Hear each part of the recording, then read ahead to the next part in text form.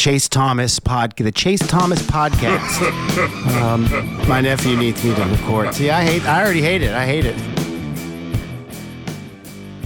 All right, hello, and welcome back to another episode of the Chase Thomas podcast, where I'm still the aforementioned Chase Thomas, coming to you live from Knoxville, Tennessee. Over there, just a little bit of ways, over there in Los Angeles, California, my good friend, 49ers Hubs, Evan Sowards. Evan, good evening, sir. How are you? I'm doing well, man. How are you? Not too bad. It's a rare Falcons W week here on the podcast after 2 weeks of just pain with a capital P. I got to experience some rare joy for this Falcon season. Went undefeated over the weekend with my Tennessee Volunteers and Atlanta Falcons. It was a great football watching weekend for me. Tennessee had a great game. You must have been hyped. I was there. I was in the building. It was incredible. We'll say a little bit different because I broke my foot a little over a week ago. So wait, before the wedding? Yeah. Of course you did. Yeah. Of course you did. I've literally never broken a bone in my life, Evan. Yeah. And as you know, I'm a runner and was on like mile 3, wrapping up my run. I was literally like 0.25 miles from my house. And was stepping off the ledge, when I say ledge, like a little crease in the sidewalk, to cross from one side of the street to the other, and got caught up, planted extremely hard on my left foot, went forward way too far, and popped really loudly as I was, I had noise canceling headphones on, like those Beats ones that are pretty strong. And I heard the pop pretty loud. Oh. So I'm glad I had those on because I don't know what the sound would have been like if I didn't have anything. Because it scared the crap out of me. And went and got it checked out. Have a navicular stress fracture in my left foot. Wait, hold on. Did you boot it for the wedding? No, it was not. That was not going to happen. So I sucked it up for the rehearsal dinner on Friday and for the wedding. I mean, I wouldn't have been able to put on my suit. How bad? Well, you would have just cut the pant leg. How bad was it without the boot? Huh? How bad was it without the boot? I mean, it was. I'm a warrior, man. When you get into a marriage, man, it's not just about you anymore. You got to make sacrifices. Oh, I get it. But this is uncharted territory. I don't know if I've ever heard about. This is like a football player playing in the playoffs, the Super Bowl. This is like the game of the year, the only game that matters. I mean, that's what the wedding is. You only get married once, hopefully. Like statistically. Yeah. Well, hold on. I'm a week and a half in, Evan. Oh no. Chase Thomas will be married to the same female, same woman, same lady for the rest of his life. There's no doubt about it in my mind. I would agree. And it was an awesome night. It was an awesome wedding. But yeah, I mean we went boot city come honeymoon time. So then I just had to get through the next day. But like I will say, and I don't want to I got really mad at the photographers at the end of the night because the last thing they asked me to do, and they were amazing. Like this was not really their fault, but they encouraged me to dip my wife at the end of the night, like as we were leaving after the sparklers and everything. After you've been on your feet all night. And if you know anything about dipping, you have to plant your foot and you have to put a lot of weight, not just your own, but your significant other's weight along with it. I just, because everyone's cheering and everyone at the wedding did not know that I broke my foot. So they did not know I was just just really gritting it out here to get through this. And they did it. When I say that I've never come so close to just yelling the F word out, just one of the most insane screams came very close to happening at the end of my wedding because it hurt so bad. And I got halfway down and was like, nope. And I was like, we gotta go. We're going away. I've got to go ice this. I'm going to start crying in front of these people. This is, right. This has to stop. This night is over. I hope you guys had a great time. This is it for me. I got to get out of here. But yeah, it's been weird because I've never broken anything. And it's also just very frustrating. Hopping around Well, I and mean, everything. in general, like the wedding for anyone is all about hoping that you have everything under control. Mm-hmm. And to spend the entire night not having everything under control must be very frustrating. I just couldn't do a lot. Like I Yeah. did my dance with my mom and I did my dance with Samantha and we got through the stuff. But also, I don't know if you heard about this, but Tennessee, little rocky, little hilly. So like I had to go up and down a hill multiple times with a broken foot. So I don't know, man. Like it was, I won't lie, it was rough. And then a lot of people after the fact, they're like, we didn't know that you were like, and I was like, yeah, I mean, I didn't really want that to get out and like this whole thing. So I feel like it would have turned into a bigger deal if it had gotten out. Yeah. But, you know, we made it through. We power on. We power on. I'm booted up and I'm in a boot until Halloween, it looks like. Short-term IR. Short-term IR. And that's the other thing, too, is like when you read about like different, because I was looking up different players, like Derrick Henry broke his, remember last year, he was out 2 months because he broke a foot in his foot, right? Right. And he immediately had surgery. And then Ozzie Albies, Brave second baseman, he did something similar and he had immediate surgery and he was out a couple months. They do that with athletes. When your livelihood is based on your athletic availability, they're like, surgery, done. Get in there. We'll put it in it. You'll be doing rehab in 2 weeks and you'll be back on it in a month and you'll be running great in a month and a half. Right. When you're in your 30s and you're a podcaster, you're a grad student, they're like, I mean, it's just not going to be as good anymore. You might want to be careful going forward. You're probably never going to run the same again. And chances are you'll probably re-injure it. Like, I'm terrified. I don't know if I'll ever be able to, like, it's going to be a long time before I'm running again. So I'll be swimming. Like, swimming's probably where I pivot a little bit for my exercise. I think you got to look into the bike. That's what my fiance. I just have always had an anti-bike bias living in Atlanta for so long, where cyclists think the road is the same for them as it is for cars. Yeah, but you're not that guy. I'm not that guy, but I would get mad at those people for doing that and slowing up traffic. And I just had this vitriolic hate towards cyclists in Atlanta who did not use the sidewalks that were right there or all the beautiful parks that are around our city. And they would just ride on like traffic. Like we're in 5 o'clock traffic and they're just riding on the highway. Yeah. Just riding on. What are you doing? You're not that guy though. So you ain't got to worry about that. Can't do the outfits either. Like the skin tight look that those guys do. I can't do. I'll tell you this. I've been working out every day of my life, literally like 6 to 7 days a week for the last 8 years. And the best shape I've ever been in was when I was living in Santa Monica and I sold my car and the gym was 4 miles away. And I biked 4 miles there and back, so 8 miles total. I remember this era. We were potting at this point. Yeah, of course. But like that was literally the best shape of my life. When I was riding that bike every single day. I don't think there was a single percentage of fat on my body. So I will say I think if you find a decent little path where you're not interrupting the flow of traffic, you might find some happiness there. It's definitely easier on the foot. I mean, we're just trying to get this freaking boot off my foot is the main thing. But like, I'm anti-surgery. I won't do it. If this doesn't heal right, don't care. I'm just gonna have a shitty foot for the foreseeable future because I've read the horror stories of like getting the screws in and your foot really doesn't heal right, and then I'm looking at like 6 months of rehab and all kinds of stuff. I'm like, nope. Unless it's gonna kill me, I'm not doing surgery. So I'm doing the boot for as long as I can, but I'm not doing it. I'm not an athlete. I'm not going down that road and being in a boot for like Christmas and doing the whole. No, not doing it. I got to graduate in December. I'm not walking and all that. No. So we're in. It's also what you'll find, Evan, is people will give their medical advice and their medical history to you when you're in a boot, where they'll tell you. It's like a way of connecting, where strangers will be like, "Oh, what'd you do?" Well, here's what I did, and then spend 15 minutes telling you about how they hurt themselves previously. And no one does the same thing. That's what I've also realized, is whatever the doctor tells these people to do, everyone just kind of comes up with their own treatment options. They're just like, well, the doctor said this, and then I did this, or the doctor that. It's like no one actually follows any of the same advice. Everyone's doing their own thing in this world.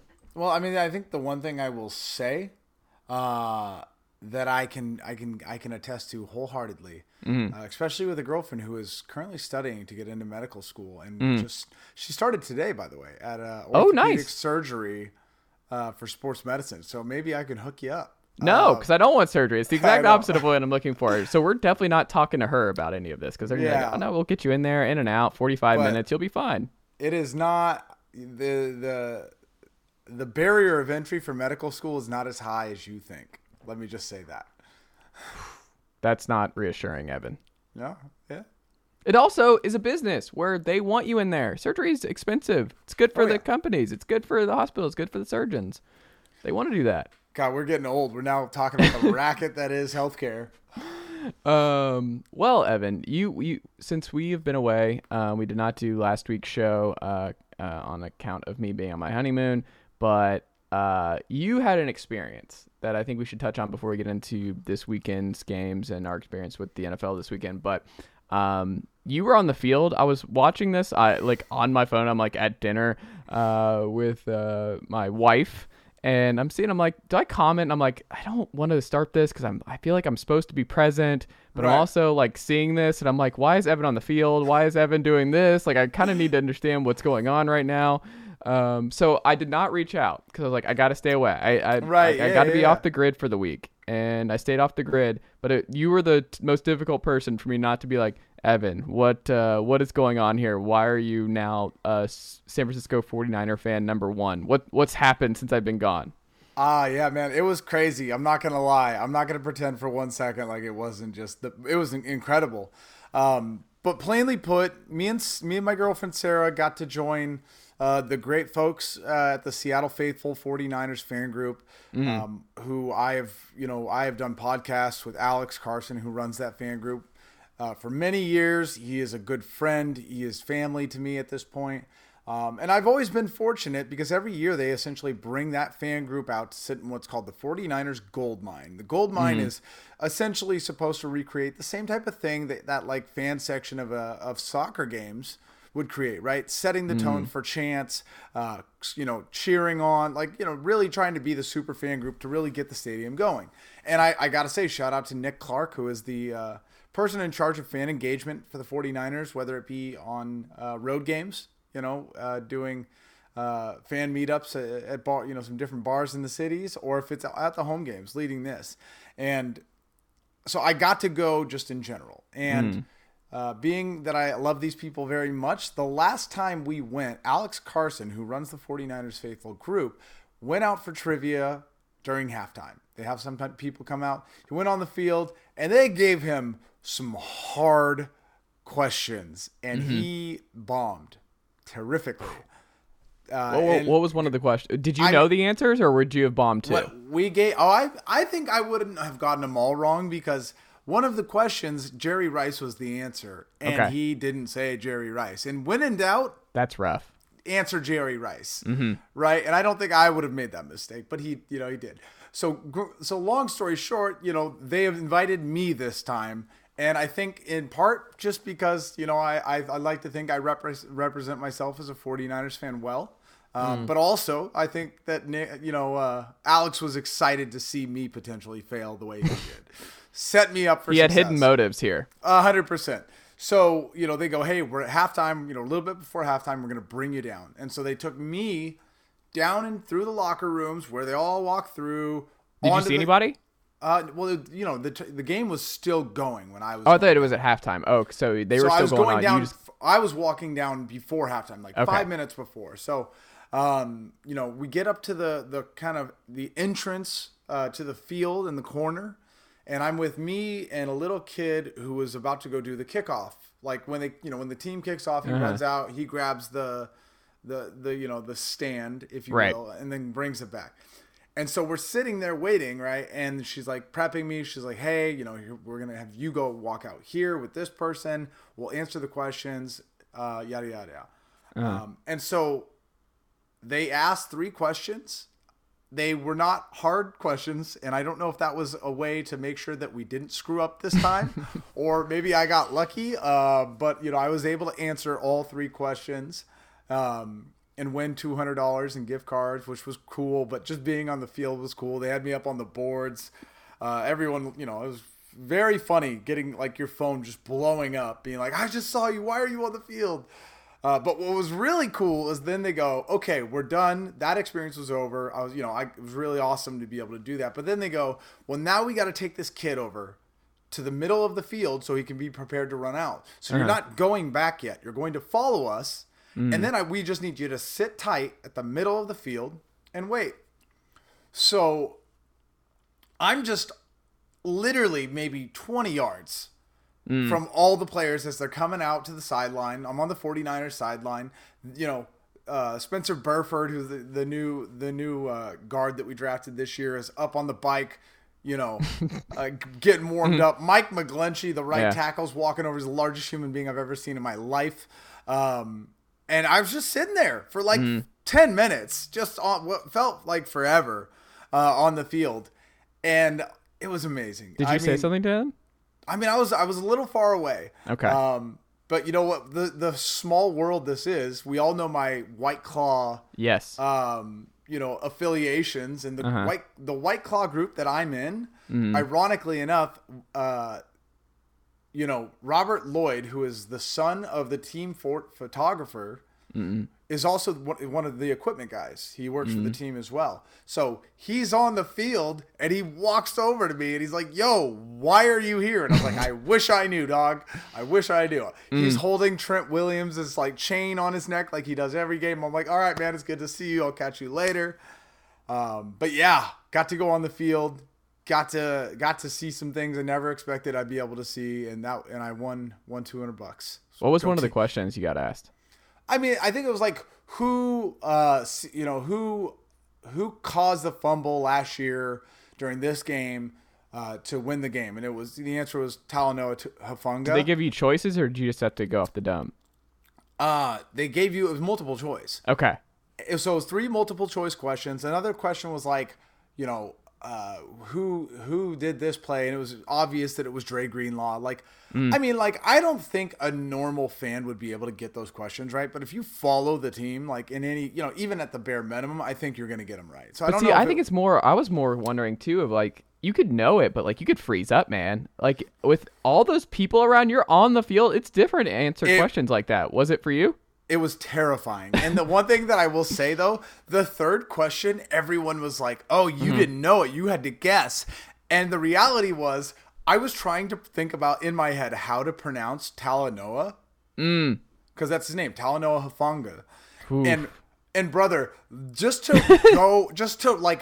have the thought in my head, how do you pronounce that? And then thinking about it, that took so long in real time.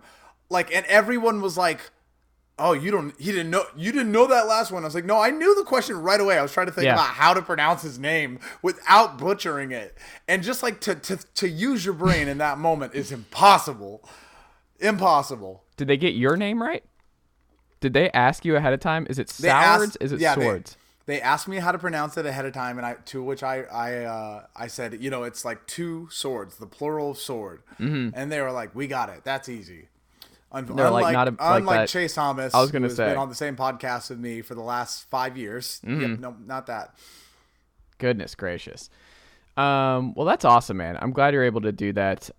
It's funny. You and I are very different because like if anyone asked me to do it, I'd be like, absolutely not. Because if I crater, there's no upside for me. Where if I mess up, then I'm gonna be joked. It's gonna be a running joke for the rest of my life. If I get everything right, they're gonna be like, well, duh, you're the sports renaissance man. You do this for a living. There's no upside for me doing something like that. But the upside was.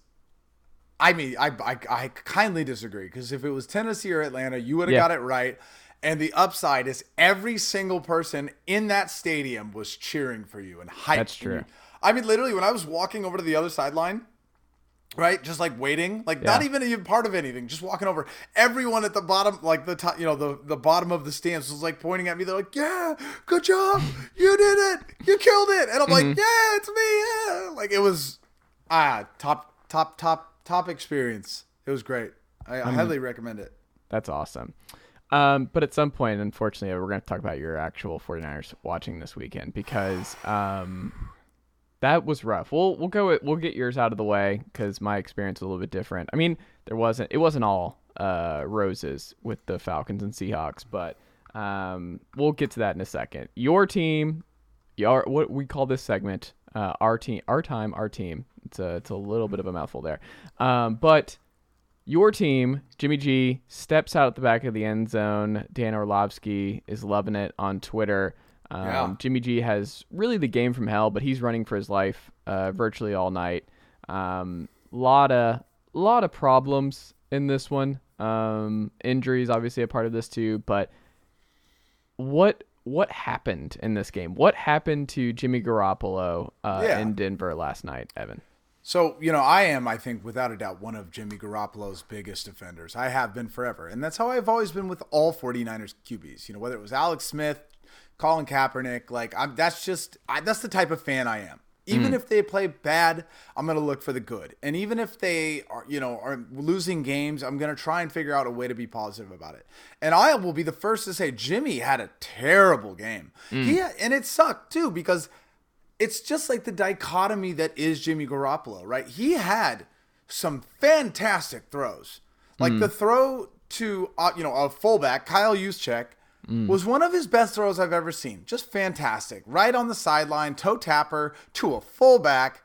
He had some throws where he was throwing into triple coverage. Looked great. But the problem is a lot of people want to talk about how, the downfield passes with Jimmy Garoppolo are a struggle. And I kind of toe the line there. I disagree in that I don't think Kyle really gives him an opportunity to excel there, let alone be comfortable making those throws. But he throws that route to Kyle Juszczyk, a fullback. Again, I'd like to emphasize that. That was an incredibly hard throw, and it was not a short pass, and he killed it. But then there was another throw, to Debo that he overthrows the ball, and it's a terrible throw towards the the right sideline. There was a play where Debo was just running, and he wasn't even looking at him, and that was kind of like the argument that I was trying to have all day today, where it's like, there's a lot of fans that look at sports, and I think the NFL in general, right? And they go home and they watch the film, and they see the route where he throws it to George Kittle, but Debo's open, and they're like, Jimmy missed this throw. He should have hit this person. What an idiot.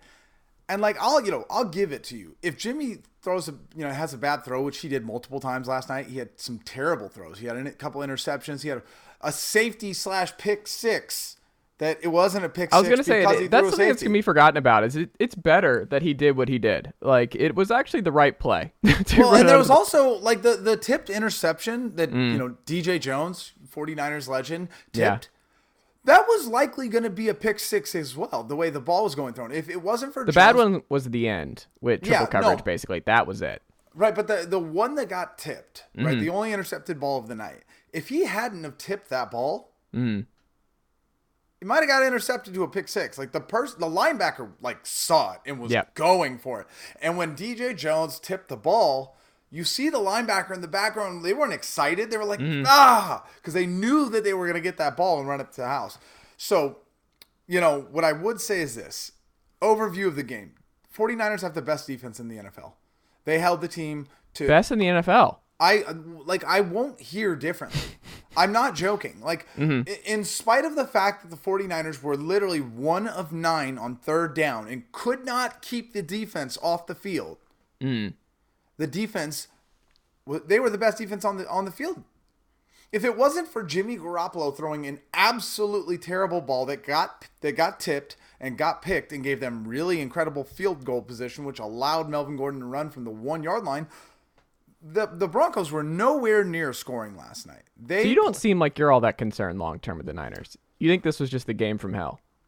I think I don't even know that it was game from hell. Some people, and I try to be as much as I'm a homer, I try to be realistic with my thoughts. And some people think that, well, hey, Jimmy didn't have the playbook all off season. Jimmy wasn't practicing with the team, right? Jimmy was convinced he was leaving. Yeah. Some people think that, hey, Jimmy's rusty. We didn't have him practicing. Yeah. I as a Jimmy supporter, even I'm like, well, dude, he's been with the team for 5 years. You think he doesn't know the playbook hasn't changed? He's right. Come on. So he's also got financial incentives to be as ready to go as humanly possible. Every game counts significantly for Jimmy Garoppolo right now. And he also played much better against Seattle. Yeah. Everybody after playing Seattle this week, Evan, everyone's going to play good against this team.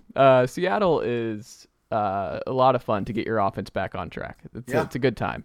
I wish we could play them all year long. Yeah. But yeah, I wouldn't say I'm worried because I do think that the 49ers defense is suffocating. Their linebackers, you got to remember, the 49ers defense going as far back to 2011 with Alex Smith always had decent corner play and decent safety play. And it was the front four, the front seven that allowed them to do things that were absolutely incredible on defense.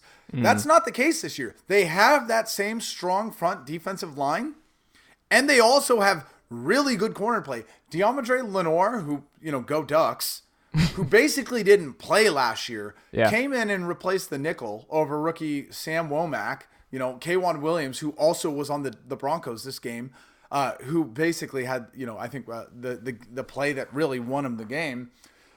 Lenore played fantastic in the nickel spot. One of the like low key best signings in free agency last year, Charvarius Ward from the Chiefs. There was a play that Russell Wilson did his Russell Wilson magic and tossed the ball that Ward batted down with the most athletic play I've ever seen from a 49ers corner. I guarantee Russell Wilson's that's never happened to me in the 800 times I've beat the 49ers. Every single time he threw that play, it was a guarantee that they were going to catch the ball. But this is different. It's a different year. And so the 49ers defense is fantastic. Nick Bosa is insane. I think he really will genuinely be competing with Micah Parsons this year for Defensive Player of the Year. And the corner play is fantastic. You've got rookies stepping up. It's incredible. But none of that matters if Jimmy can't get the ball in the end zone. Did Kyle call a bad game, though? Yeah, absolutely. And that's the thing nobody wants to talk about. Everyone wants to talk about how Jimmy, obviously, and by the way, Jimmy, that was really dumb to get a safety called on you in the end zone. But, people said it during the game, and then Kyle admitted to it afterwards. He's like, I shouldn't have called a screen. That was my bad. I put him in a terrible position because where are you going to go? And the punting was, by the way, one of the best punting games I think I've ever seen. The small storyline that it is. That was the third time that game. What was it, 18 total punts in this game? Yeah, but 3 times that the ball was on the 1 yard line for a team. So the other time the 49ers had the ball on the 1, they ran it and they got 3 or 4 yards and got out of there a little bit to give them some breathing room. This time Kyle calls a screen and Jimmy's doing the best that he can. Now, this is kind of what I'm really confused about. Jimmy's best throws are in the middle. If you look statistically, if you look at the grid of the NFL field, where Jimmy does the best, it's down the middle. Where does George Kittle the most dangerous? Kittle in the middle, right? It's literally it rhymes. We use it all the time. George Kittle had 5 targets last night, but it really felt like 2. I understand that he was coming back. That's fair. This is his first game back. But they said he was trying to go back week 1. I'm sure he was. The man's a menace, but you got to ease him back into this. If you're and if that is the case, you can't lose him too. You just lost Lance. You got to keep this. You just lost Trent Williams. Yeah. And I get it. If that's the point, sure. But I do think genuinely that Kyle Shanahan, for whatever reason, whether he hates Jimmy, whether he doesn't like what he can do with Jimmy, or whether he's just outthinking himself, I think Kyle is really, Deebo Samuel, 5 carries last night for 1.6 yards. Do you think that maybe those targets could have been useful going to Kittle instead of trying? Dude, running Deebo last year was genius. It worked fantastic. It was beautiful. And, Deebo arguably also had some great runs week 1 and 2. But this time, when they needed to score, this defense was ready for it. And I think when that's the factor here is if you're going to play a good defense, they're going to understand what Kyle Shanahan wants to do. And I think Kyle is stubborn, and I don't know that he's actually out here really adjusting. Couldn't be my team. Cordero Patterson, elite last year, elite this year. He is, I think he had a career high running the football yesterday, all over the Seahawks defense. That game was wild. My teams just don't really punt anymore, Evan Sowards. I don't know if you knew this or not, but Tennessee and the Atlanta Falcons, the punting is no longer in the playbook. But And Marcus Mariota, he had a bad pick at the end, but Arthur Smith took credit for that. Geno Smith still carved up this Falcon secondary for most of the night. There's a lot of issues. Casey Hayward had a really, really rough game, and they went at him a lot. Richie Grant, though, pop in, which is great. The game-sealing interception. Mikael Walker was really good in this one. Rashaan Evans had dropped like 2 picks. Grady Jarrett coming through at the very end with a big-time sack. There were some positives. The pass rush still just isn't there. But Drake London, my friend, is so much fun. And Kyle Pitts was targeted early and often. I sent in the Atlanta Sports Guys group chat where I was like, oh, Arthur Smith is trolling. The first play of the game was a deep bomb to Kyle Pitts. After the week of like, hey, why aren't you ever targeting Kyle Pitts? What is the deal? Why did you take number 4 overall last year if you're not going to use this guy? First drive was Pitts. And it turns out it works. Kyle Pitts is unguardable. Like, the fact that there's not a wheel design concept for Kyle Pitts on every drive is silly. There's just no matchup for him most weeks. With you having a Debo and a George Kittle, you're familiar with just matchup problems for a lot of teams where it's like, if they don't have a body who can stay with this person, you need to be prioritizing that week over week. And there's just not going to be many people in this league who can keep up with Kyle Pitts and do what he does. But Mariota was fine. He took a lot of chances. He's taking more deep shots than I thought he would to this point in the year. I still don't think he's long for the starting job, but look, this is a big win. This team's fighting hard. They're resilient. They could have folded after brutal losses. I mean, the come from behind win, and then just what they did with the Saints the week prior. I mean, there's a case that they're 2-0 at the very least, 1-1, and they could be 2-1 right now. So I don't know. Better spot. The mean win average is like 6.7 or something like that last time I checked. So if they get to 6-11, somewhere around there, that would not surprise me. But then you're like, oh, are we going to miss out on all the top quarterbacks because they're going to win just enough games to not get a Bryce or a CJ Stroud? I don't know. But I mean, you saw how bad the Seahawks have played against the 49ers, and now this team. Yeah. I don't think that you guys are playing the Seahawks every single week. So I expect Marcus to continue the tradition of doing just well enough to almost win. And I think that top pick is very close to you guys. I don't know. There's still some positives. Cordero running the ball the way he did was great, but Drake London is going to be a star. Like, Drake London is so much freaking fun, man. And if Calvin Ridley was available, this offense would be rather dangerous. How should Bears fans feel, Evan Sowards? After 3 weeks, they're 2-1, and it's been awful for this offense. Like, this offense is quite bad. And there's been like this, well, let's see. Let's wait and see on Justin Fields. Let's wait and see on this. They're not throwing the ball at all. This is amazing. They have thrown 45 pass attempts this season, the fewest through 3 games since the 1982 New England Patriots when they threw 44. They're winning this way. You've already played the Bears once. You played in the monsoon. But, like, if you're a Bears fan, are you feeling good about the wins? Are you feeling good about Matt Eberflus? Are you concerned that, like, there's something more here? Justin Fields, there has to be an issue because everyone's throwing. Josh Allen's throwing 70 times. You have guys all around the league. Everyone's just throw. Even if they're not available. Joe Flacco's slinging it 50 times. And here's Justin Fields. 45 pass attempts in 3 weeks. I mean, what are you feeling if you're a Bears fan right now? I mean, the Bears were never going to be competitive this year. So, like, the idea that they were, I mean, the 49ers, lost in a rainstorm. The Bears were able to score when it stopped raining. Like, Darnell Mooney is supposed to be their ex-receiver, right? He had 6 targets, 2 receptions, 23 yards. Now, is that Justin? Is that Mooney?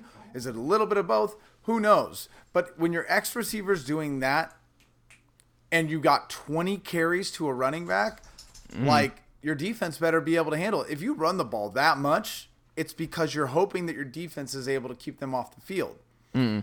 So I don't. Once again, similar to the Falcons, I don't know if the Bears are going to be able to play the Texans or in a rainstorm, for that many more games. But yeah, I mean, I have people that I respect that say Fields has looked just awful playing football. the best plays that he had against the 49ers were runs. Yeah. So I get it. But he was never set up for success in the first place. I made the joke to my buddy who's a Bears fan. I was like, blow it up. And he's like, we did last year. Literally, we blew it up. And I was like, yeah, and I think, I don't know. I look at players like Trey Lance, who even though we didn't see a lot, he had everything going for him. And I just don't feel like that Kyle was giving him the right game plan. And he wasn't successful in the short time he was here, plus yet last year. So, even when you have everything, if you don't use them correctly, you can have issues. Justin Fields has nothing on that team worth, writing home about. And who knows how his coach is playing. I'm not out on Justin Fields yet. If I'm a Bears fan, I'm furious that they've already won 2 games. You want that draft pick. But you already have a quarterback. So, in a quarterback-heavy draft class that is coming up, I do believe. I mean, are we sure they have a quarterback? I do. I think so. Justin Fields is a fantastic guy. You got to give him time. Quote, this is what he said after the game to Courtney Cronin of ESPN. Quote, straight up, I just played, I don't want to say the A word, but I played like trash. Really just got to be better. But I mean, we love a self-aware king. Yeah. We do. I want Justin Fields. A local Atlanta kid, went to, I think, Harrison High School back home. Like, I want Justin Fields to succeed. He completed 8 of 17 passes for 106 yards. He took 5 sacks in this game. There are 2 picks. It's the Texans. Tier 2. The Texans have, I think, a sneaky good defense this year, so I'm not surprised that they were able to get 5 sacks. But yeah, once again, another thing that I don't know that we're talking about enough is every year, the first 2 or 3 games in the NFL, nothing makes sense. Everything's sloppy. People are just still getting ready. I think that's the most this year that it's ever been.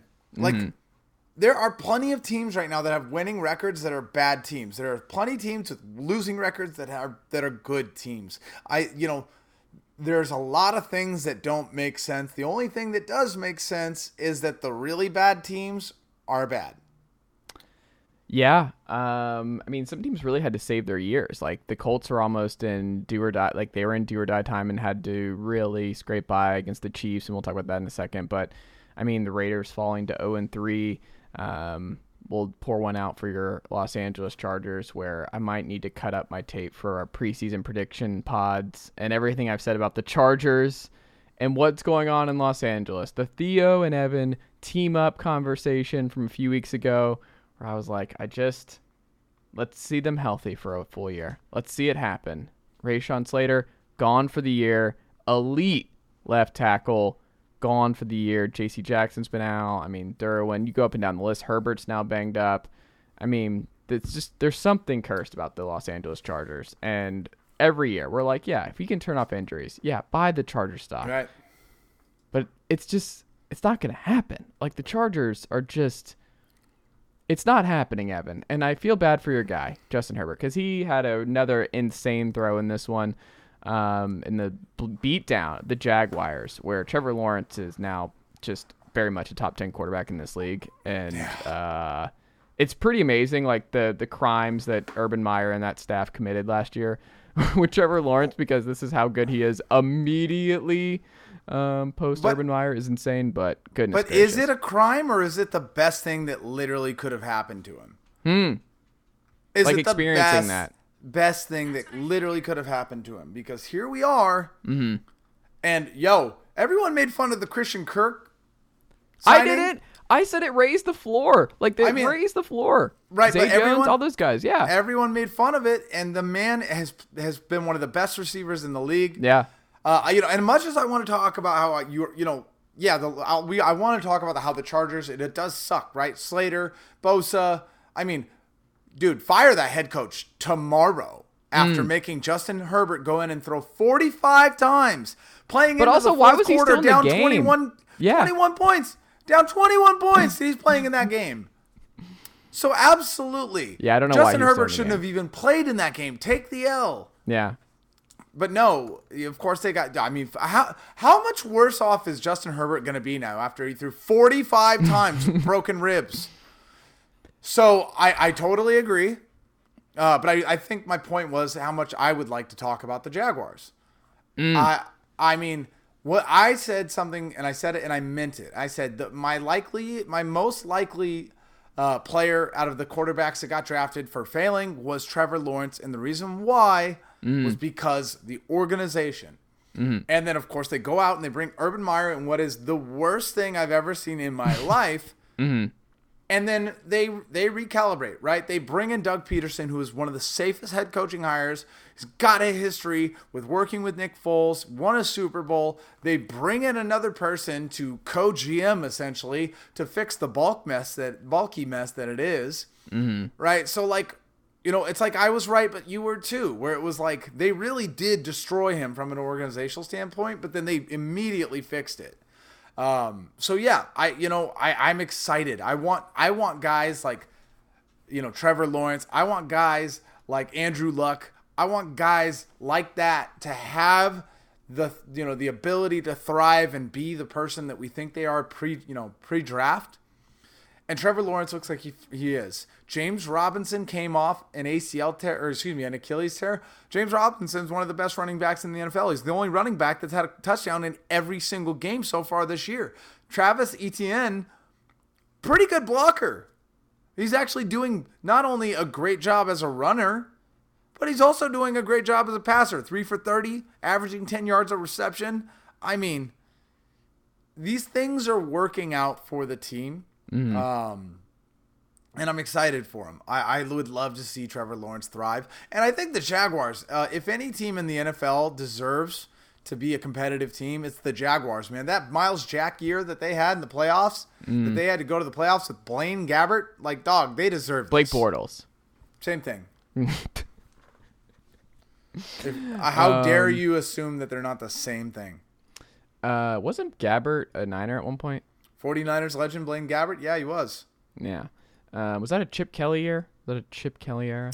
Yeah, he was the backup to Colin Kaepernick. There you go.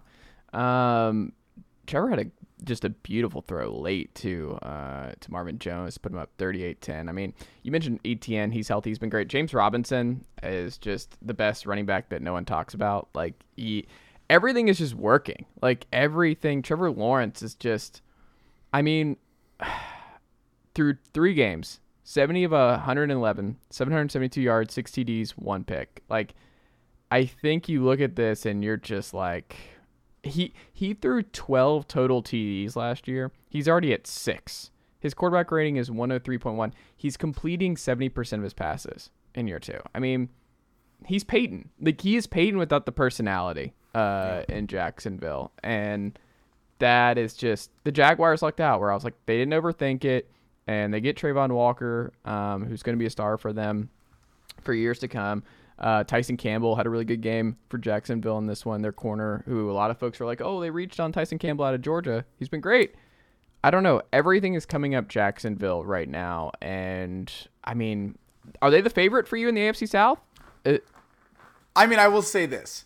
They are absolutely going to compete for the AFC South. But, like, as bad as the Colts played week 1 and 2, you don't go in and beat the Chiefs and at least have us. I mean, we at least have to go, okay, well, let's wait. So you're not even throwing the Titans in the conversation anymore. I never was. I told you that. Yeah, well, your best friend's Titans guy. I was giving you an opportunity to make him I was trying to tell him to join the 40. You could be a 49ers fan. I've been telling him that for years. Yeah. No, absolutely not. The Titans will never go anywhere with Ryan Tannehill as the quarterback. He never will.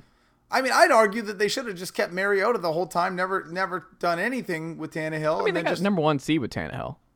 Number 1 seed in the AFC last year. Yeah, and how are they doing this year? I mean, I mean, it's all it's all falling down. Like, it's all coming apart. But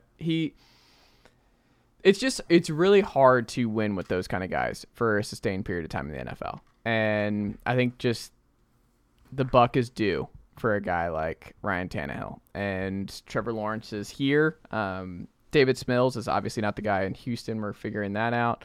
And Matt Ryan getting back on track in Indianapolis. And we'll see what happens there. The Titans, though, they did beat the Raiders. And the Raiders are now the only 0-3 team in the NFL. Shout out to my coworkers, Darren Waller and Max Crosby. They deserve better here at Blue Wire because Max Crosby, I have a stat for you. He had a sack and 4 hurries in just 25 pass rush snaps in this one against the Titans, which came down the last minute. Max Collins or Hollins, I forget which one it was. Mac Hollins or Collins, I can't remember if it's Collins or Hollins. I'm just gonna keep saying that really fast. But he was really great in this one. But I mean, the Raiders. This is bonkers from Raiders beat. They do not have a sack from anyone outside of Max Crosby through 3 games. I mean, that's rough, man. It's just the Raiders. I mean, this is bad. The Raiders are now, and honestly, just the AFC West that we were so wondering. It's like, are they gonna get 3 playoff teams? I don't know if this is an overreaction, Evan, but like they're gonna be lucky. They're just gonna get their 1. It looks like. Because the Broncos, I don't know how anyone is feeling good about Nathaniel Hackett and this Broncos offense through 3 weeks. I don't know how anyone's feeling good about the Chargers' injuries and what's happening to them right now. The Raiders are 0-3. We know how hard it is to climb out of that hole, starting that way. It's really just the Chiefs by default. The AFC West might just already be a dumpster fire. I mean, the Broncos' defense is absolutely fantastic. Yeah. Patrick Surtain was good. And I will say this. I can confidently say this, that I am right, that Russell Wilson played one of his worst football games ever last night. Was that because of the Niners' number 1 defense, in your opinion, or do you think he looks different? He's just on the back end of his career. That's the thing. I think it was the Niners' defense. Because what I will say is a guy who has been tormented by Russell Wilson for the better part of a decade. I saw last night, at the end of the game, that same Russell Wilson that is always there lingering. And as long as that guy is in that body, as long as that guy exists, I'm not counting the Broncos out, especially with that defense. I said it before, I'll say it again. The beginning of the season is weird. And Hackett is a bad coach. I think that's very obvious. He's way in over his head. They were trying to get Aaron Rodgers there, so they hired Hackett as like maybe a bargaining chip. But no, he's in over his head. I think the sooner that they let Russell Wilson just kind of take over, the better. But yeah, I mean, I don't know that they're going to be as dominant as I thought they were, but like, dog, that defense is good. I mean, a defense that has Bradley Chubb on it, and I was just like enthralled with everybody else on the defense. Like really, like, I mean, they played fantastic. And I mean, dude, we know how good Russell Wilson can do with a good defense. So, having K'Wan Williams, that's a great thing. But Randy Gregory looks fantastic next to, Bradley Chubb. So I don't know. We'll see. But I'm not counting the Packers out yet. No, for sure. No, not Packers. The Broncos. Sorry. Yeah, I mean the Raiders are just done. I don't know. This just looks like an absolute mess. Devontae Adams, 7 catches for 48 yards the last 2 weeks. I mean, by the way, what did I say? You were right about the Raiders. Yeah. I mean, come on, man. I didn't have them winning the division. I just said that they had the highest floor. Where I was like, I just don't see them just being bad. I didn't see a case for them being bad. They're bad. Well, I mean, also too, can we talk about how many times Josh McDaniels has threatened these poor teams about coming out and being a head coach, and Indianapolis almost made that mistake, and then here we are, and the Raiders finally signed this. Finally Josh McDaniels comes out to be a head coach, and he looks terrible. Like how many wins would the Raiders have right now if they would have kept the special teams coach, interim head coach? I don't know. That's tough. They played harder for him than they do Josh McDaniels. I mean, Patrick Graham, I think he's the one who needs to be feeling some heat a little bit right now. The 0-3, because I mean, Derek Carr hasn't been great, but the offensive line's been bad, and that's been a big part of this. But Max Crosby cannot be the only one generating any pressure. Like, that cannot be it. And they have too many weapons on offense to be where they're at. I mean, Raiders, man, it's rough. I didn't have Josh McDaniels first coach fired, but they also brought in Ziegler. They just brought in a bunch of Pats guys. Like, I think he's safe for a while. I don't think He's and speaking of you mentioned the Packers. I think that's where the special teams coach went, right? Isn't Rich Frasica the special teams coach over there in Green Bay? Another thing, Baltimore Ravens. Doug Keed, who does a great job for PFF, had a really good piece on the Ravens beating down the Pats on the road yesterday. He said, quote, "The Baltimore Ravens quarterback is the first player in NFL history with back-to-back games of over 100 yards rushing and at least 3 touchdown passes. He's the first player in the Super Bowl era with 10-plus passing touchdowns and 100-plus rushing yards in the first 3 games of a season. He joins Cam Newton and Randall Cunningham as the only players in NFL history to throw 4 touchdown passes and rush for 100 yards in a single game." Yeah. Is he your MVP leader right now? Well, I mean, I guess if you're going to ask that, I would ask who is on your list of MVP leaders? Right now, I would say, do we throw Trevor Lawrence on this list right now? The Jaguars win the AFC South. Are we sure we can't throw Trevor Lawrence out? I would probably go. Let me think. Definitely not Tom Brady. Probably Josh Allen. The Eagles is tough because Jalen Hurts probably deserves to be on this, but that's just a whole team effort. You could sell me on Justin Jefferson being on this list. Lamar, obviously. So let me just say this. Trevor Lawrence. To me, Lamar Jackson is number 1 for me for MVP right now. And I think if you're only going off week 3, I can see Aaron Rodgers getting back into that conversation because he always is. It's just hard. He's won what, 2 in a row? Mm-hmm. Yeah, it's hard to see that. But Hurts is playing fantastic, but he's just not the best player on that team, let alone the MVP of the league. Like Devontae Smith, I don't know if you saw some of the catches he was bringing in yesterday. Devontae Smith was insane. And do you understand as a 49ers fan how absolutely frustrating it is to see Devontae Smith and A.J. Brown kill it and also have Dallas Goedert, who's a pretty decent tight end. He's a good tight end. He's top 10. Right.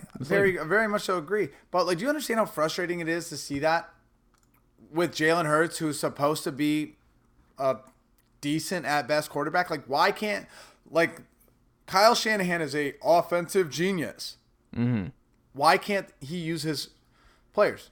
Do you think that George Kittle, Deebo Samuel, and Brandon Ayuk on any other team, don't you think even if the quarterback sucked, they'd still find a way to give him the ball? I look at the Eagles, and I see Devontae Smith just killing it.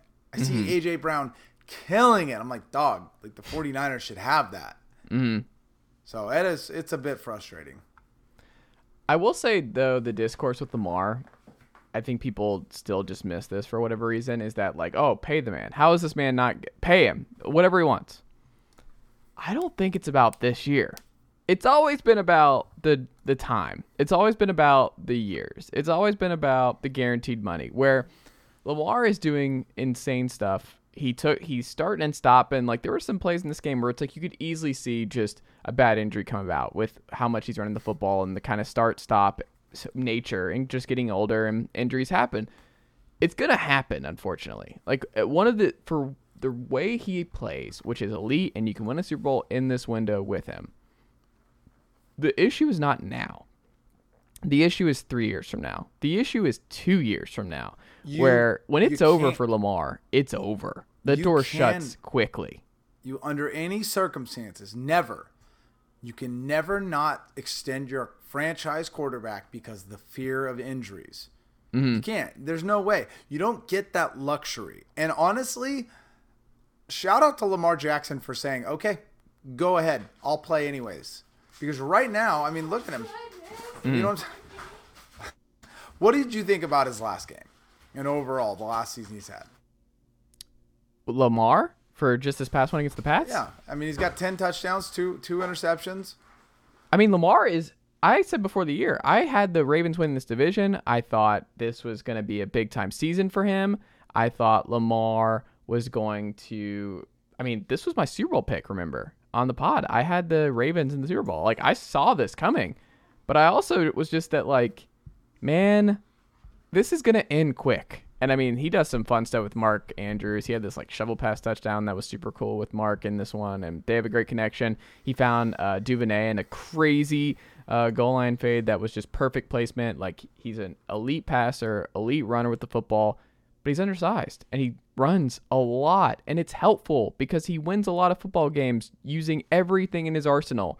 But everything in his arsenal is going to eventually come back to bite him. Like, that's just how this game works. Eventually it will come back to bite him. Does that mean it won't, it's going to happen now or next year? No. Is it going to happen within like a 4-year time span? Yeah, probably. But this year you go in a Super Bowl with him. Next year still could, but like, you're just playing with fire with this style and with Lamar's body and just the way he plays. Like, I love Lamar Jackson. He was my MVP choice before the year. Had him in the Super Bowl. I understand the concern of like, this does not end well when it ends, and it's going to end abruptly, and we just don't know when. I mean, I get it.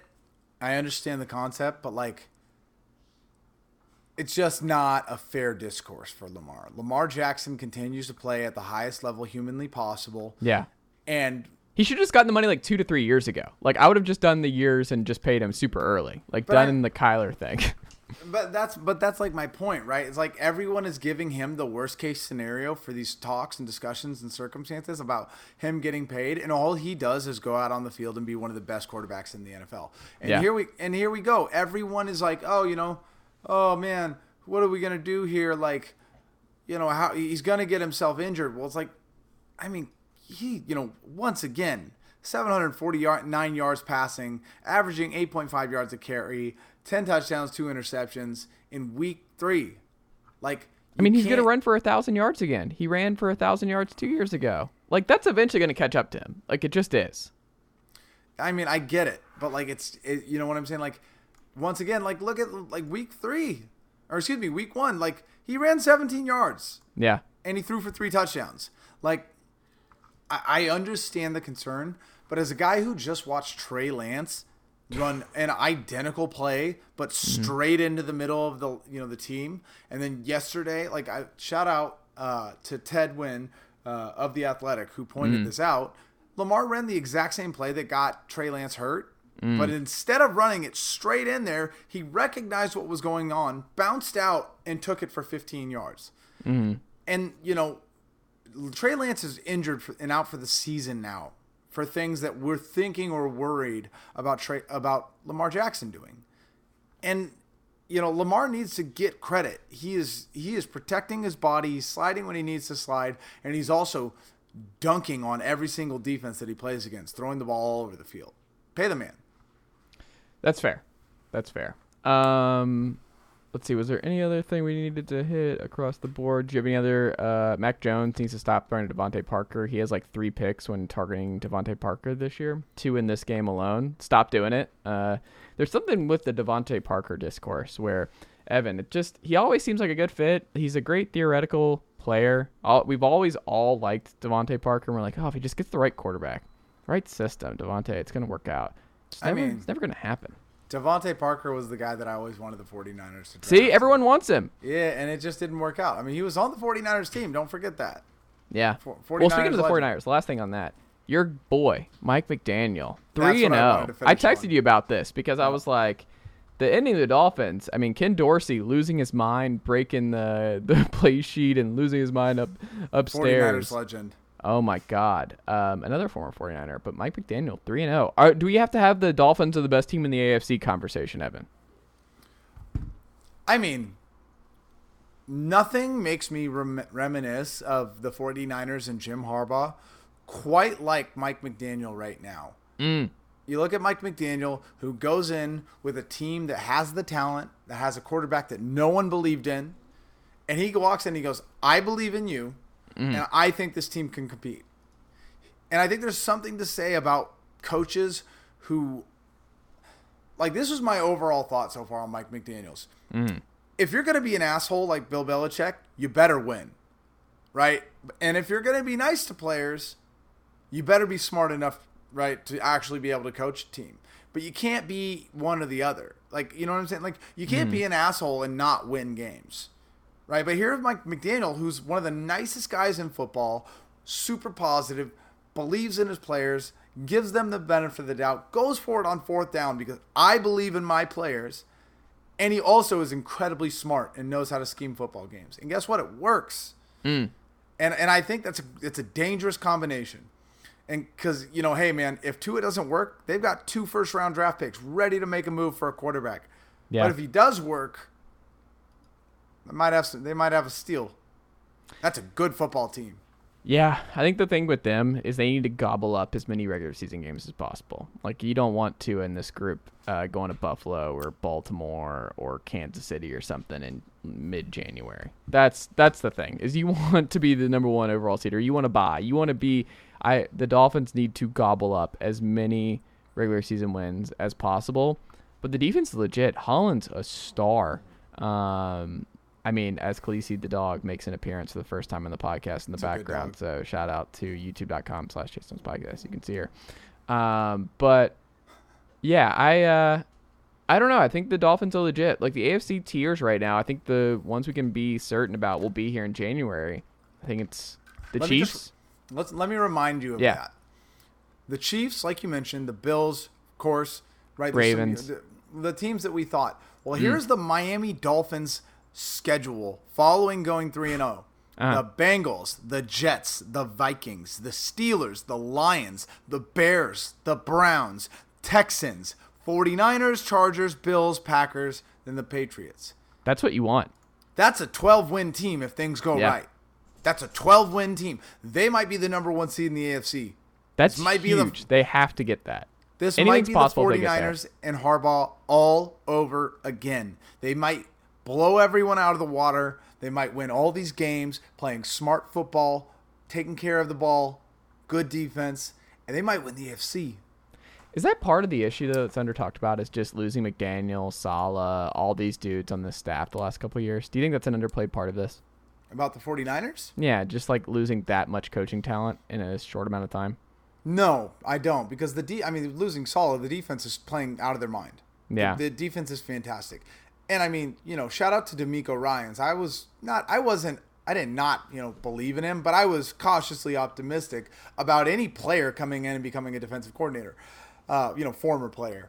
Now, the offense, though, there was always talk about how Mike McDaniel might have forced his hand to get Kyle to do things that he might not want to do. A lot of people talked about how Mike McDaniel is one of the biggest Jimmy Garoppolo fans in the NFL. And he's gone now. There's no one else, right? Anthony Lynn is not combating with Kyle Shanahan. Anthony Lynn is just hanging out waiting for his next head coaching job. Right? That running game does not look great.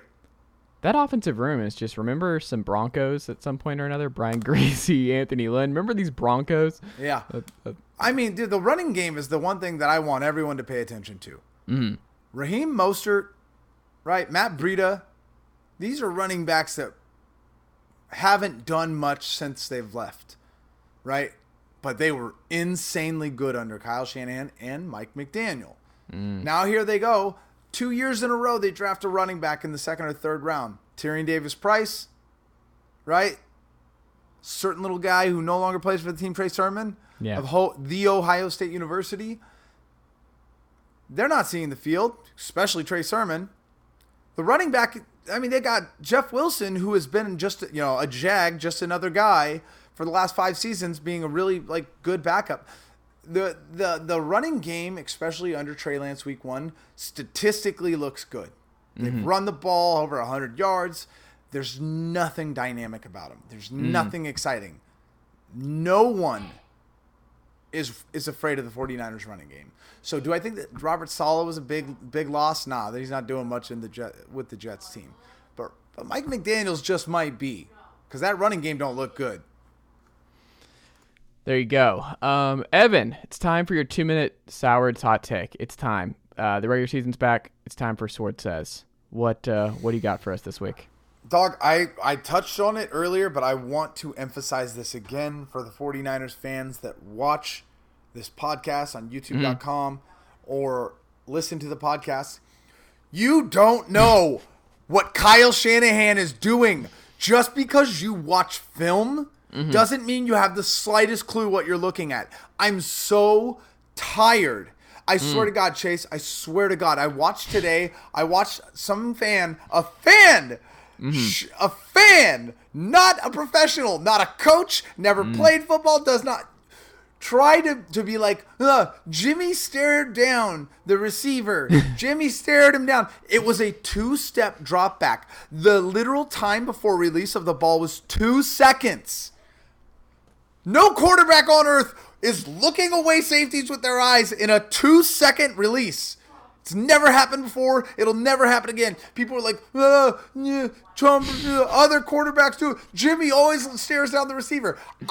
Just to make a point, went and watched every snap of Tom Brady against the Packers, and literally never didn't stay. He was always staring the receiver down, except for like a couple throws where he was doing a 4.5 step drop back. Like, I'm tired of fans. You know, you want to go do the work, cool. You want to read the books, you want to watch film, you want to talk, like pick the brains of people that know the stuff, fine. But you can't in the same sentence say that Kyle Shanahan is one of the smartest play callers in the NFL and that also you know what the hell you're looking at.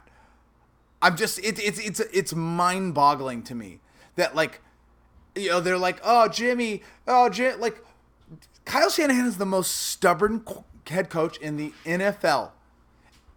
And the idea that, like, he's out there just like, hey, Jimmy, throw to whoever you want. Throw to whoever you think might get open. No, Kyle is looking at Jimmy every time before the snap with a knife in his hand going, if you throw it to anyone other than who I tell you to, I will stab you. But like, you have these fans that are like, oh, why isn't he throwing to Debo? Debo was open. Probably because he was told to throw it to Kittle, period. I don't know. It's a very, very specific thing for a very specific football team, but I'm just tired of these armchair quarterbacks going that don't know anything about football other than, whatever. And they watch film and they're like, oh, look at this. This player is open. It's like, there's no one on earth that knows who the ball was supposed to go to other than the people on that team.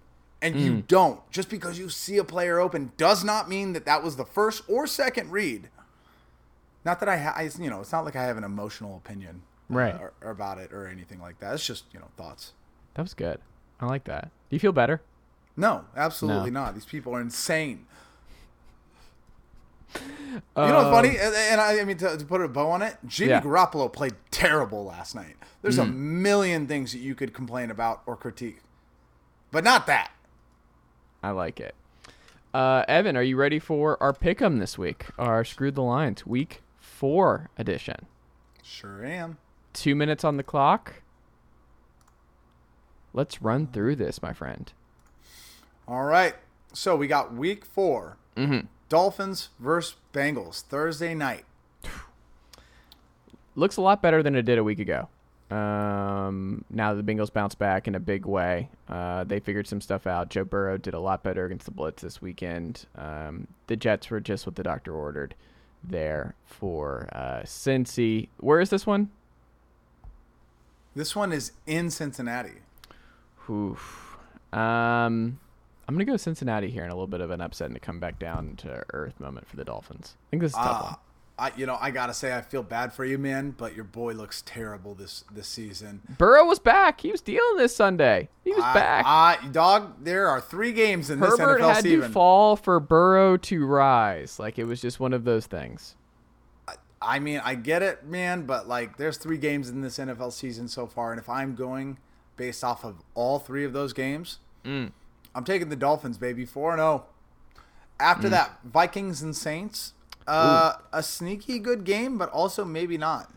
No, because Jameis has like every broken bone imaginable and is still playing football week over week and not playing it well. So I don't really understand what's going on in New Orleans. It seems kind of counterintuitive to keep playing Jameis when he's this banged up. But and like all the armor they're putting on him to get through a game, which he has just not played well. The Saints offense stinks. Kamara and company have not gotten going whatsoever. The Vikings, huge come from behind. They should not have won that game on Sunday against the Lions. Some really bad late game coaching from Detroit, and then Jared Goff not driving down the field 2-minute drill and winning that one. But no, give me the Vikings here. I think also it just being in the dome is nice for many, but yeah, give me the Vikings. Cool. I'm gonna take the Vikings too. I said along the way that I thought there was a chance that the Vikings could compete for the Packers in that division. Still do. Cousins was balling week 3. That aside, Browns and Falcons. I don't know if I like this game. You're the Falcons guy. What do you think? I mean, Jacoby Brissett had the best game of his career last Thursday, and they get a lot of time off. I mean, what might change some of this, and it's not good, and I don't know how to really talk about it because we don't really know. We just know he's okay. He's just in the hospital treating it, but Myles Garrett flipped his car today multiple times. Did you see the photo of it? Yeah, looked pretty bad.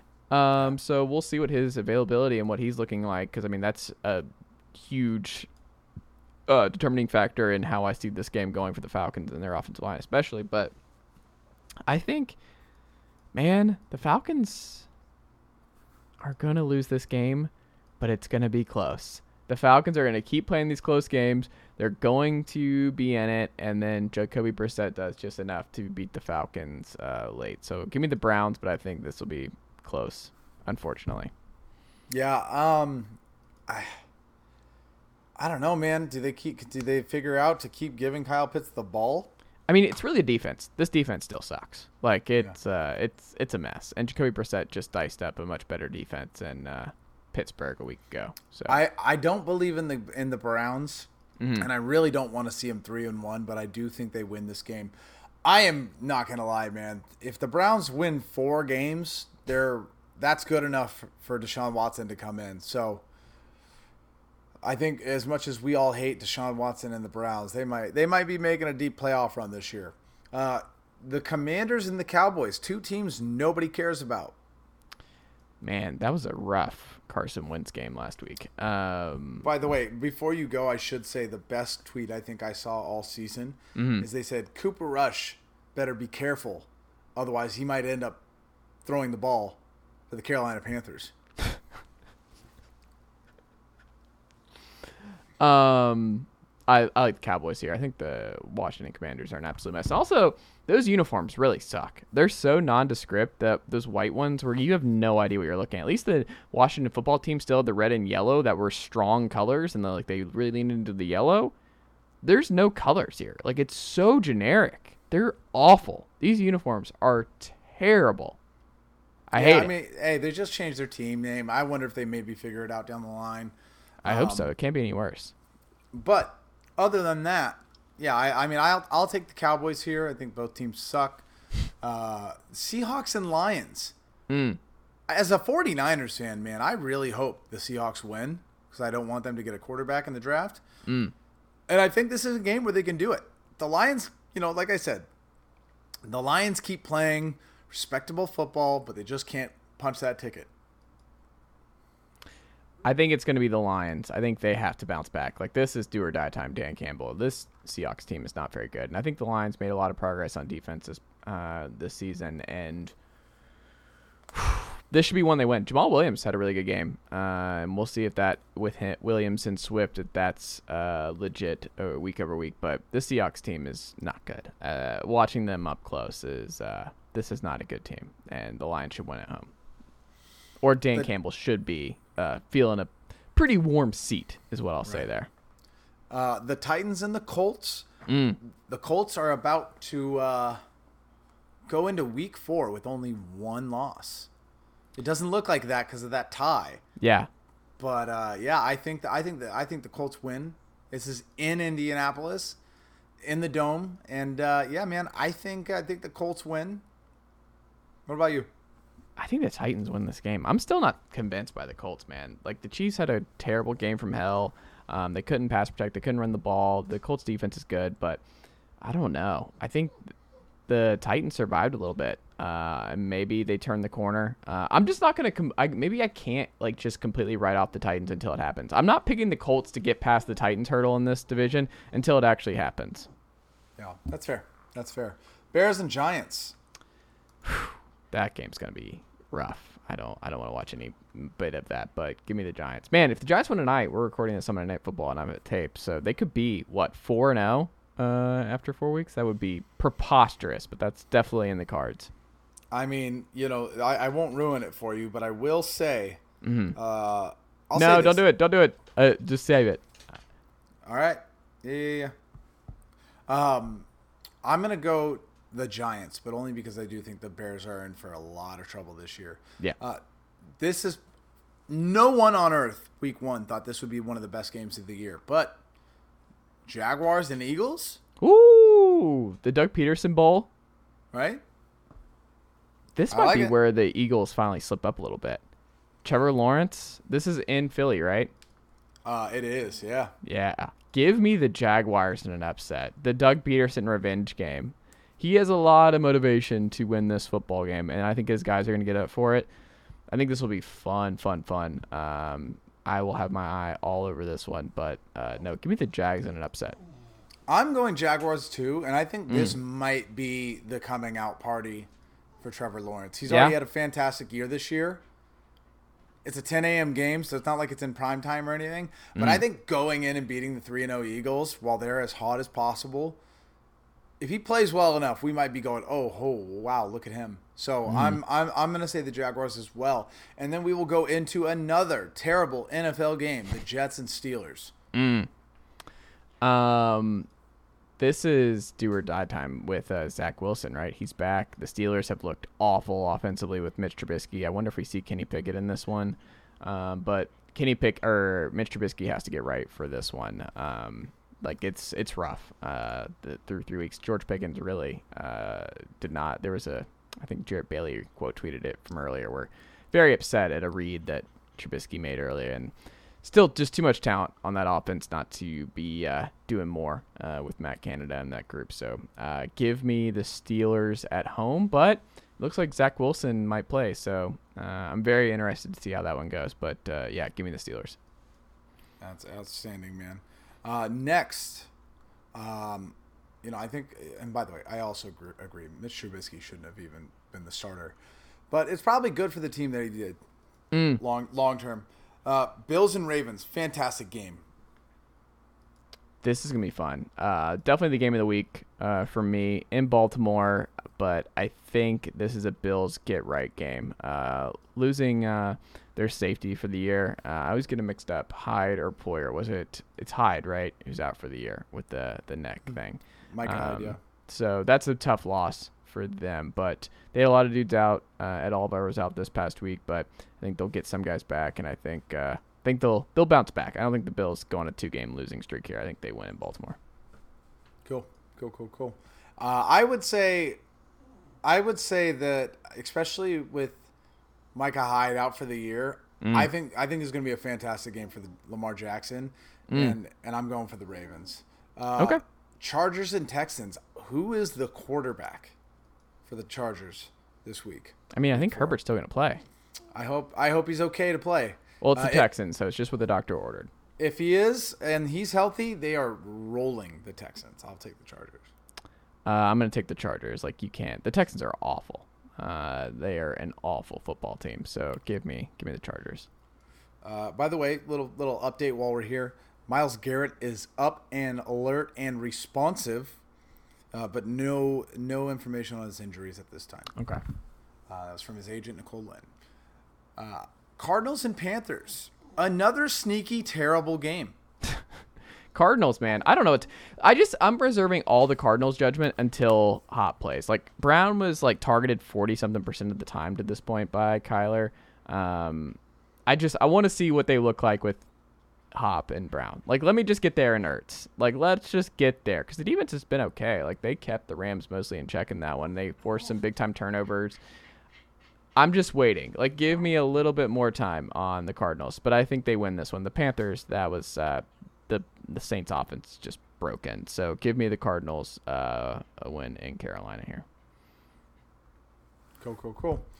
Yeah, I mean, I can't stress it enough. These teams are so disappointing on both ends of the spectrum. Panthers are so bad, though. I'm going to take the Cardinals.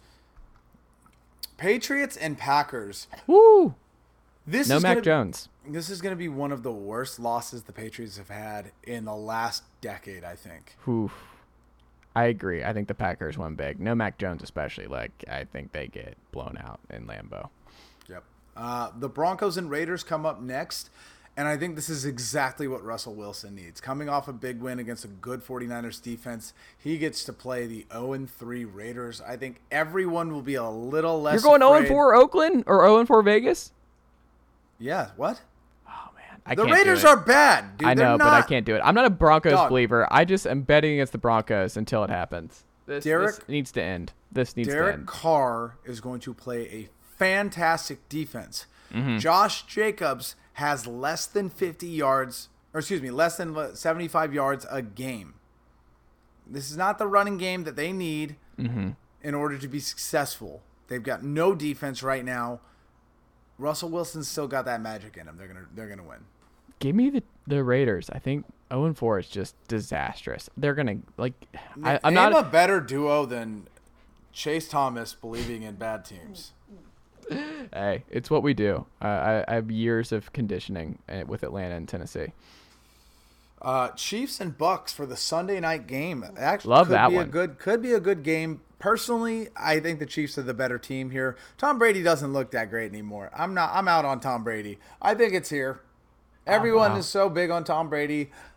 I think he's out on right now. That man is not having fun. Last year, Tom Brady looked good, but the team wasn't good enough to win. I think it's the same thing this year. Tom Brady can play good football, but he doesn't have the defense that is going to be needed to win these football games. I'm taking the Chiefs. I'm going Bucks at home, man. I think they bounce back. That defense is legit. They caused all sorts of problems for Aaron Rodgers and that Green Bay team this week, and they were dealing with a lot of injuries. We'll see what gets back. A full week of Cole Beasley in practice. We'll see if he makes a difference for them, but they just need to get healthy. Julio is out for a while. I don't know. I think they just need to get healthy on that side of the ball and give Gronk a call. Gronk needs to be back sooner rather than later. And then finally, so that your sweet dog can you hear Khaleesi right now? The whole time. Amazing. It's so great. It's so the great. wife is cooking and she smells the fish, the salmon I think being cooked right now, and is absolutely losing her mind. I don't know why the wife put her in here, but she's I didn't know you heard this. Okay. Yeah. But just so we can get her out and moving into happiness, let's go the last game, which I have nothing to say about. I will not be making a pick. I don't care. You got to make a pick. 49ers and Rams. I think 49ers, right? It's at home. I'm going to take the Niners. The defense played so well. But my God, dude, if they go 1-4 or 1-3, if Jimmy looks bad again, if the running game looks bad again, I'm worried. That's fair. Give me the Niners as well. I think you know the differences between you and I. I think you just have a lot of respect for the home games. I do. No. I look at it before it. I'm just like, I mean, if you go like 50-50 or less than that, I think you're making a mistake. I do have a lot of respect for the home games. And that's fair. I don't think there's anything wrong with that. I just think I don't know that I'm exactly the same. My bread and butter is like 7-10. Where like I want to do at least seven home every week and figure out where I'm going to go on the rip a little bit. Evan Sowards, as we wrap up here, what do the good folks do who are subscribed to this very podcast? Well, it's funny you say that because for once I actually have some fairly exciting stuff. So tomorrow at 11 a.m., I will be hosting from the 49ers website a fan engagement. It's going to be called Live with Evan Sowards. Wow. And I will be on the 49ers team website doing my best to not swear like I do on this podcast. And I'll be answering questions from a live audience of fans online. I'll be talking a little bit about next week. I'm going to try and not talk about the last game as much as possible, but Lord knows that will not be easy. So see me out there. How to get unbanned from Twitter, unsuspend Agile. your account, like how to come back from the dead, everything.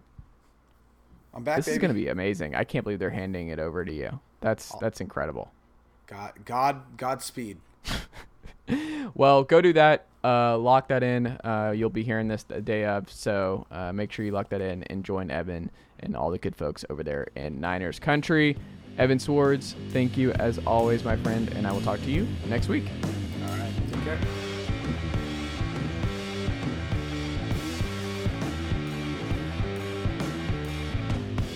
Nicely done, nephew. Chase Thomas Podcast. Hell yeah.